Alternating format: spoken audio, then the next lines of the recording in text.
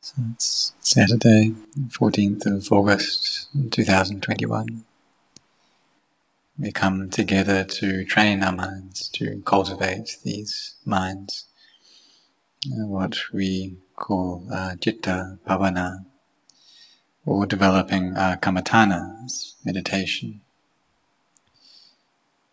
And we do this for the sake of inner peace.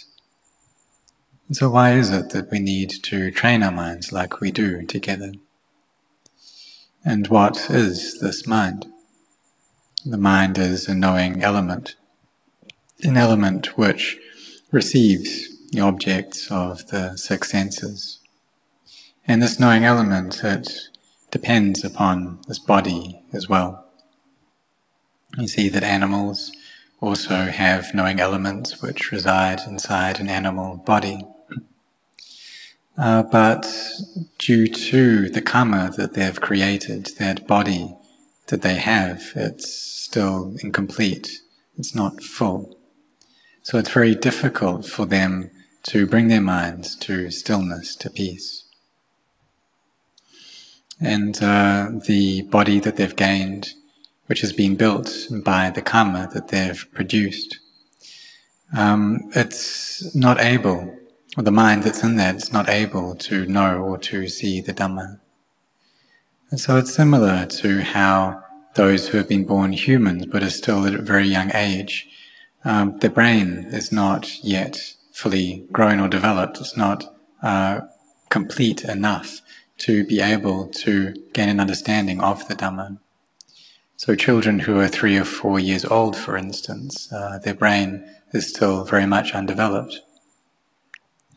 So in order to be able to understand the Dhamma, to know the Dhamma, it's at least 7 years old is the minimum age.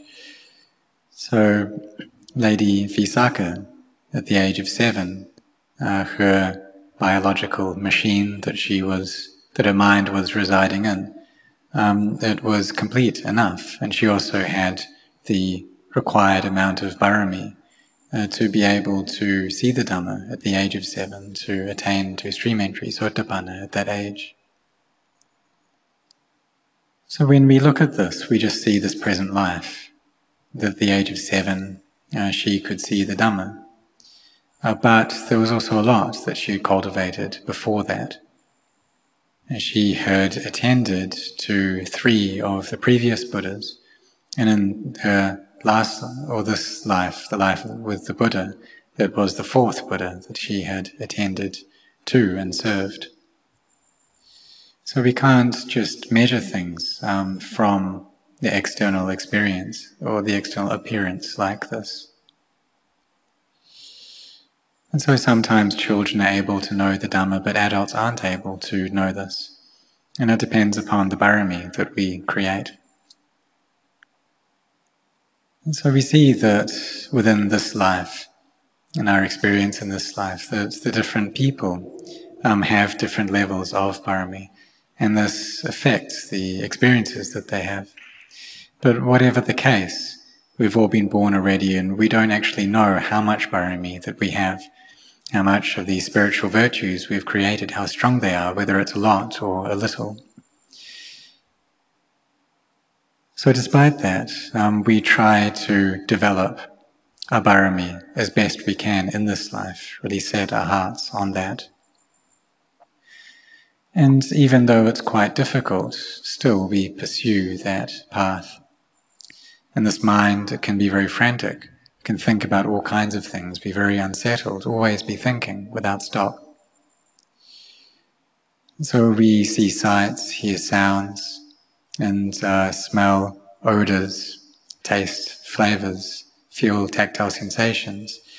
And there's also the thoughts and the emotions which appear within the mind itself. And even if we're in a very quiet place, we're staying by ourselves in an empty dwelling, in an empty building, or in a forest staying at the foot of a tree, still the mind can be thinking about so many things. There can be all of these Dhamma aramanas appearing within it. And so all of these things there are coming up within the mind is experiencing them. Perhaps there will be a lot of memories from the past that appear, and then the mind takes those and thinks about them even further, proliferates upon those. So it's really important for us to bring up mindfulness, to have great mindfulness, and to know all of this as it's happening, for that mindfulness to be on top of it. For this mindfulness, this sati, to always be recollecting, for this to be constant, to know what it is that we are feeling right now. And whenever one of these sense impressions comes into the heart, we need to be very cautious at that point. So in this present day, do we see how people are being cautious due to this COVID virus? That they're very careful, they're trying to protect themselves. They may wear 2 layers of face masks and then even a face shield on top of that.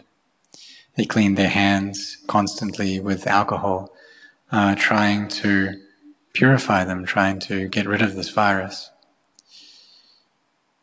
And so this act of protecting ourselves through washing our hands, this and the cleaning of our body, we could refer to this as sila. It's like we have this good virtue, this good morality. And so we try to protect ourselves in this way, and we also try to not let these viruses or germs gain entry into the body.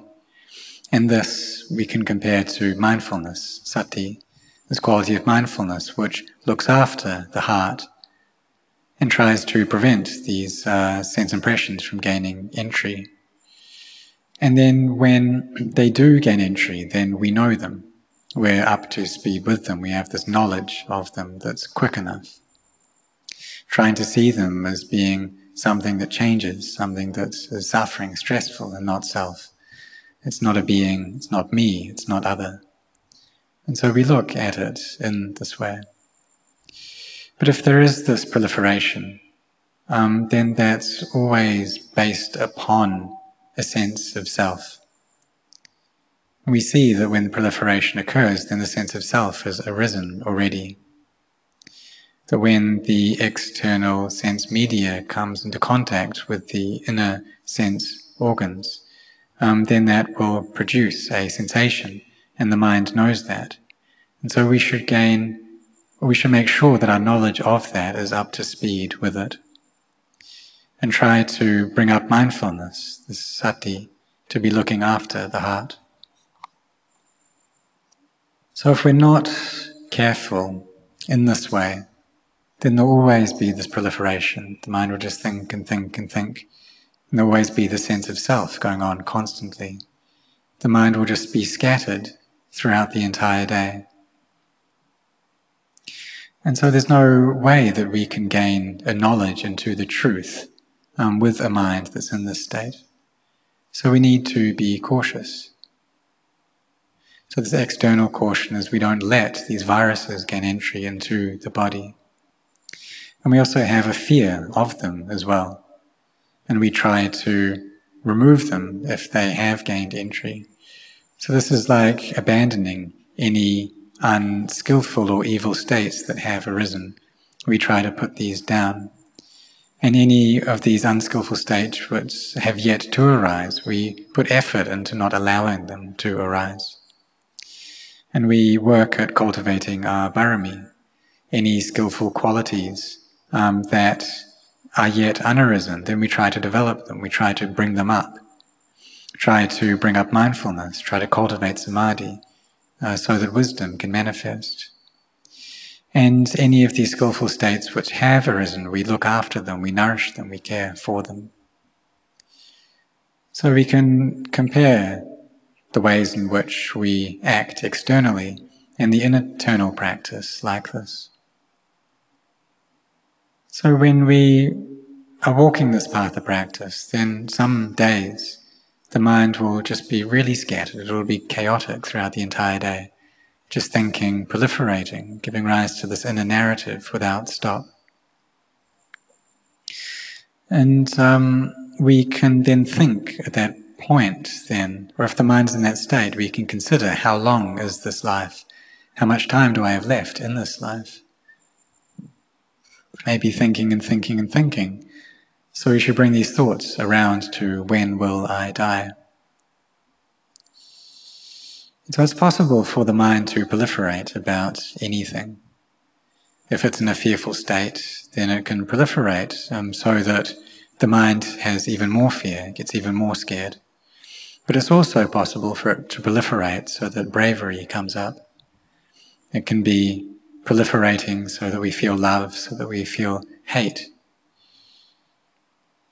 And it's just like how we say we can proliferate the food that we cook so that it gives rise to certain flavors.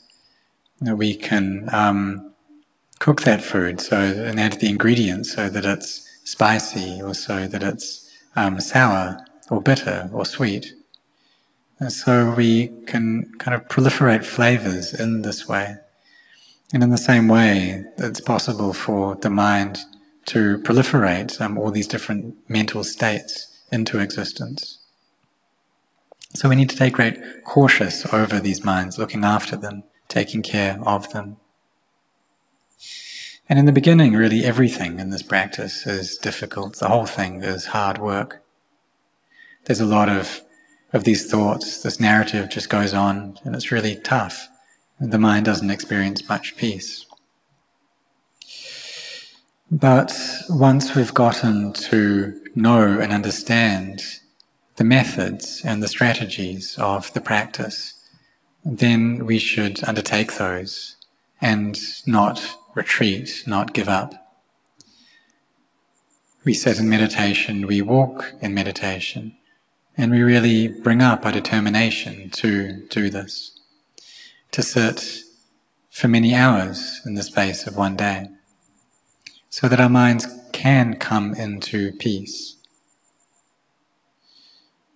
And what is there when the mind is in a peaceful state? There's vitaka, vichara, piti, sukha, ekaggata. So the initial and sustained application of the mind, and joy, happiness, and this one-placedness of mind. And so this is the first jhana, when these 5 factors are present. And then in the second jhana, there's piti, sukha, ekaggata. And then in third jhana, sukha, ekaggata, this happiness and one-placedness or one-pointedness. And then in the fourth jhana, there's just the stillness, upekkha, this equanimity. So this is a matter of the samadhi that we cultivate. And sometimes we may not know what level of samadhi we have, or what level it requires in order to attain to the Dhamma. And it's possible that the mind may just become still and gather together, and then we may get an understanding into the real nature of the Dhamma, seeing all things as being anicca, dukkha, anatta. And through this then we see the Dhamma.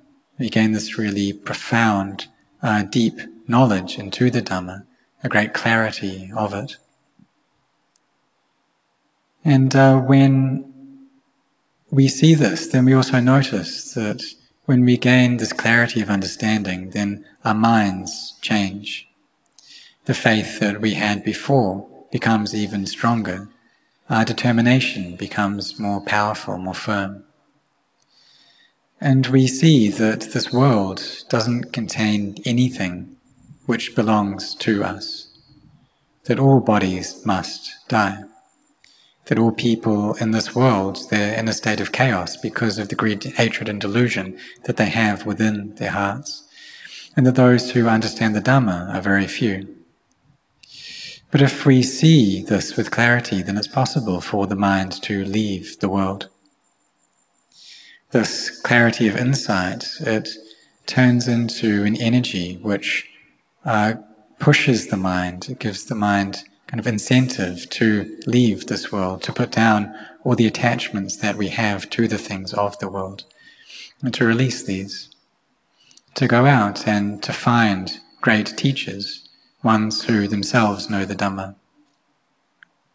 So for myself, I went to see many of these great teachers, went to pay respects to them. I had the great fortune to listen to the Dhamma of many Arahants. And these teachers were ones who had great barami. It was a great fortune in my life to be able to do this, to be able to train and practice with one of these teachers, to offer both my body and my life to Venerable Ajahn Chah. And so when I was attending on him, then I would have this opportunity to serve him, to offer my life to him, and also to study the Dhamma that he taught. And really he taught in quite a simple way. He said, just look at this mind. Is it attracted or is it repulsed? And if it is, then put these things down and get it into a state where it's not given either to attraction or repulsion. And this here is the path to the Dhamma. So it's not convoluted or complicated in any way. We just stay restrained. We have caution. And this restraint and caution over our body and speech, this is sila, our virtue. And then we set our hearts on cultivating these minds, on practicing. And we do it like this. We do it consistently. And we don't let up. We try to make our practice even and continuous in this way. And if we do this, then one day we will see clearly understand that there isn't a me, there isn't any mine. And when we talk about these things, it's just words that we use in line with conventions that we give rise to. And so there may be times when we the wrong perceptions come up. We may see a sock, but think that it's a towel. And so use this sock to wipe someone's body.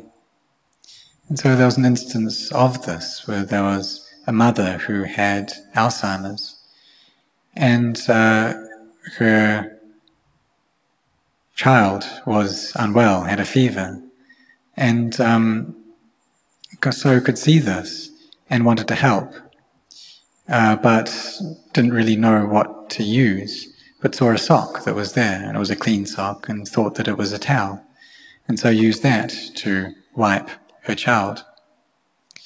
And she wasn't even able to remember that this was her child. She just saw that there was someone who was sick there, and so she thought, well, what should I do? How can I help this being? And the child just let her mother wipe her down with the sock, because she saw that it gave her mother happiness. Then at the end, she put the sock on her child's forehead. And so this is just a convention, and if someone was looking at this, they may think that it's not correct, but really it's just conventional. So Lumpur Cha, Venerable Ajahn Chah, he once gave a simile, a teaching on this. And he said, well, spittoons, there's something that's dirty, right? But one day he pointed at a spittoon and asked, can I have that glass? So he was calling a spittoon a glass. And the one who was listening to this, they may well get kind of aggravated by that he was calling it the wrong name, may think that this is a spittoon, it's not a glass. But really Lumpur Cha, he was just changing these conventions around, changing up these suppositions, taking a spittoon and calling it a glass. And so we can call a spittoon a glass and a glass a spittoon, and that's okay. Change these conventions around. But in reality, if we can break these things down, separate them out, we see that none of them are there. There's no spittoon, there's no glass. They're just elements which follow nature. And we give them names like this, but these are just conventional names that we suppose into being. And that thing itself, the spittoon, the glass, it doesn't know what its name is. It isn't aware of what people call it. And, so the Dhamma is this way. And if we really look clearly, then we'll understand that these things don't exist. There's no me, there's no mine, there's no being. If people shout at us, there isn't actually a person who's shouting at us. And if someone praises us, there's no one who praises us. If they gossip about us, there's no one there who's doing the gossiping. There isn't anything there.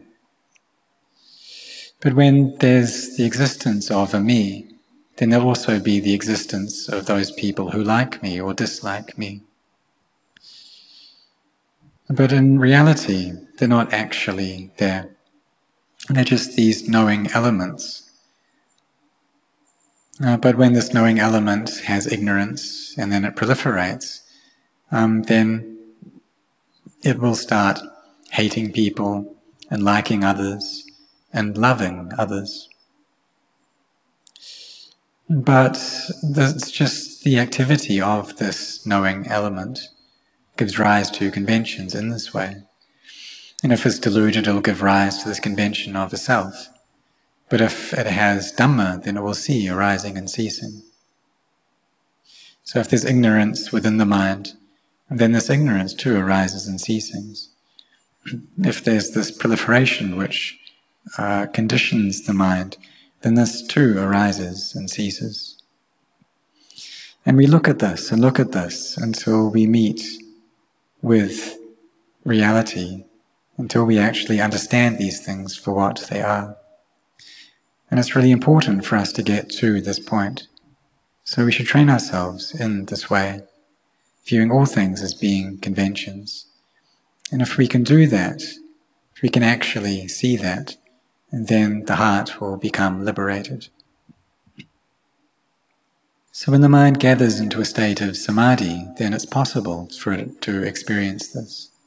Just like how I've said before, that prior to my ordination, there's one time when I was just listening to the Dhamma as I always had. There was nothing really special going on.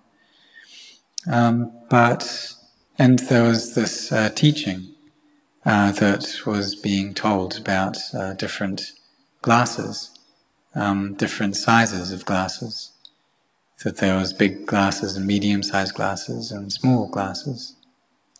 But I gained a real deep understanding into the nature of conventions through that teaching, and seeing how really there was no big glass or small glass.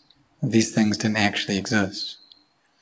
The mind gathered together, it was in a state of stillness and brightness. And I really thought, all these things, they don't actually exist, do they? Because before I had attached to all of these, that these conventions were real. But when the mind was still, it wasn't proliferating. It was able to see into the nature of the Dhamma, to perceive things in this light, to gain a clarity of understanding and insight.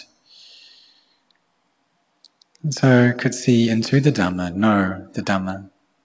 And then the mind changes at this point. There's a lot of joy, happiness which fills up the heart. And so I could see that all things in this world were just conventions, that the whole world was filled up with these conventions. And if someone were to offer me everything in this world, that say that the entire world was filled with valuable things, with diamonds and gold and different kinds of wealth, and I were to become the owner of that, I think that I wouldn't wish for that. I wouldn't want to become the owner of anything in this world, because I have to die, don't I? Everyone needs to die. And so what could I take with me past this world? And this knowing element knew that I wasn't able to carry any of these things, to take any of these things. I'd have to leave all of it behind. So when the mind sees things in this light, and it gains the feeling that it'd be better to find that which doesn't die, to find the deathless Dhamma. And so for those people who contemplate into the body, what they're doing is drinking the ambrosia of the deathless, in that they don't die.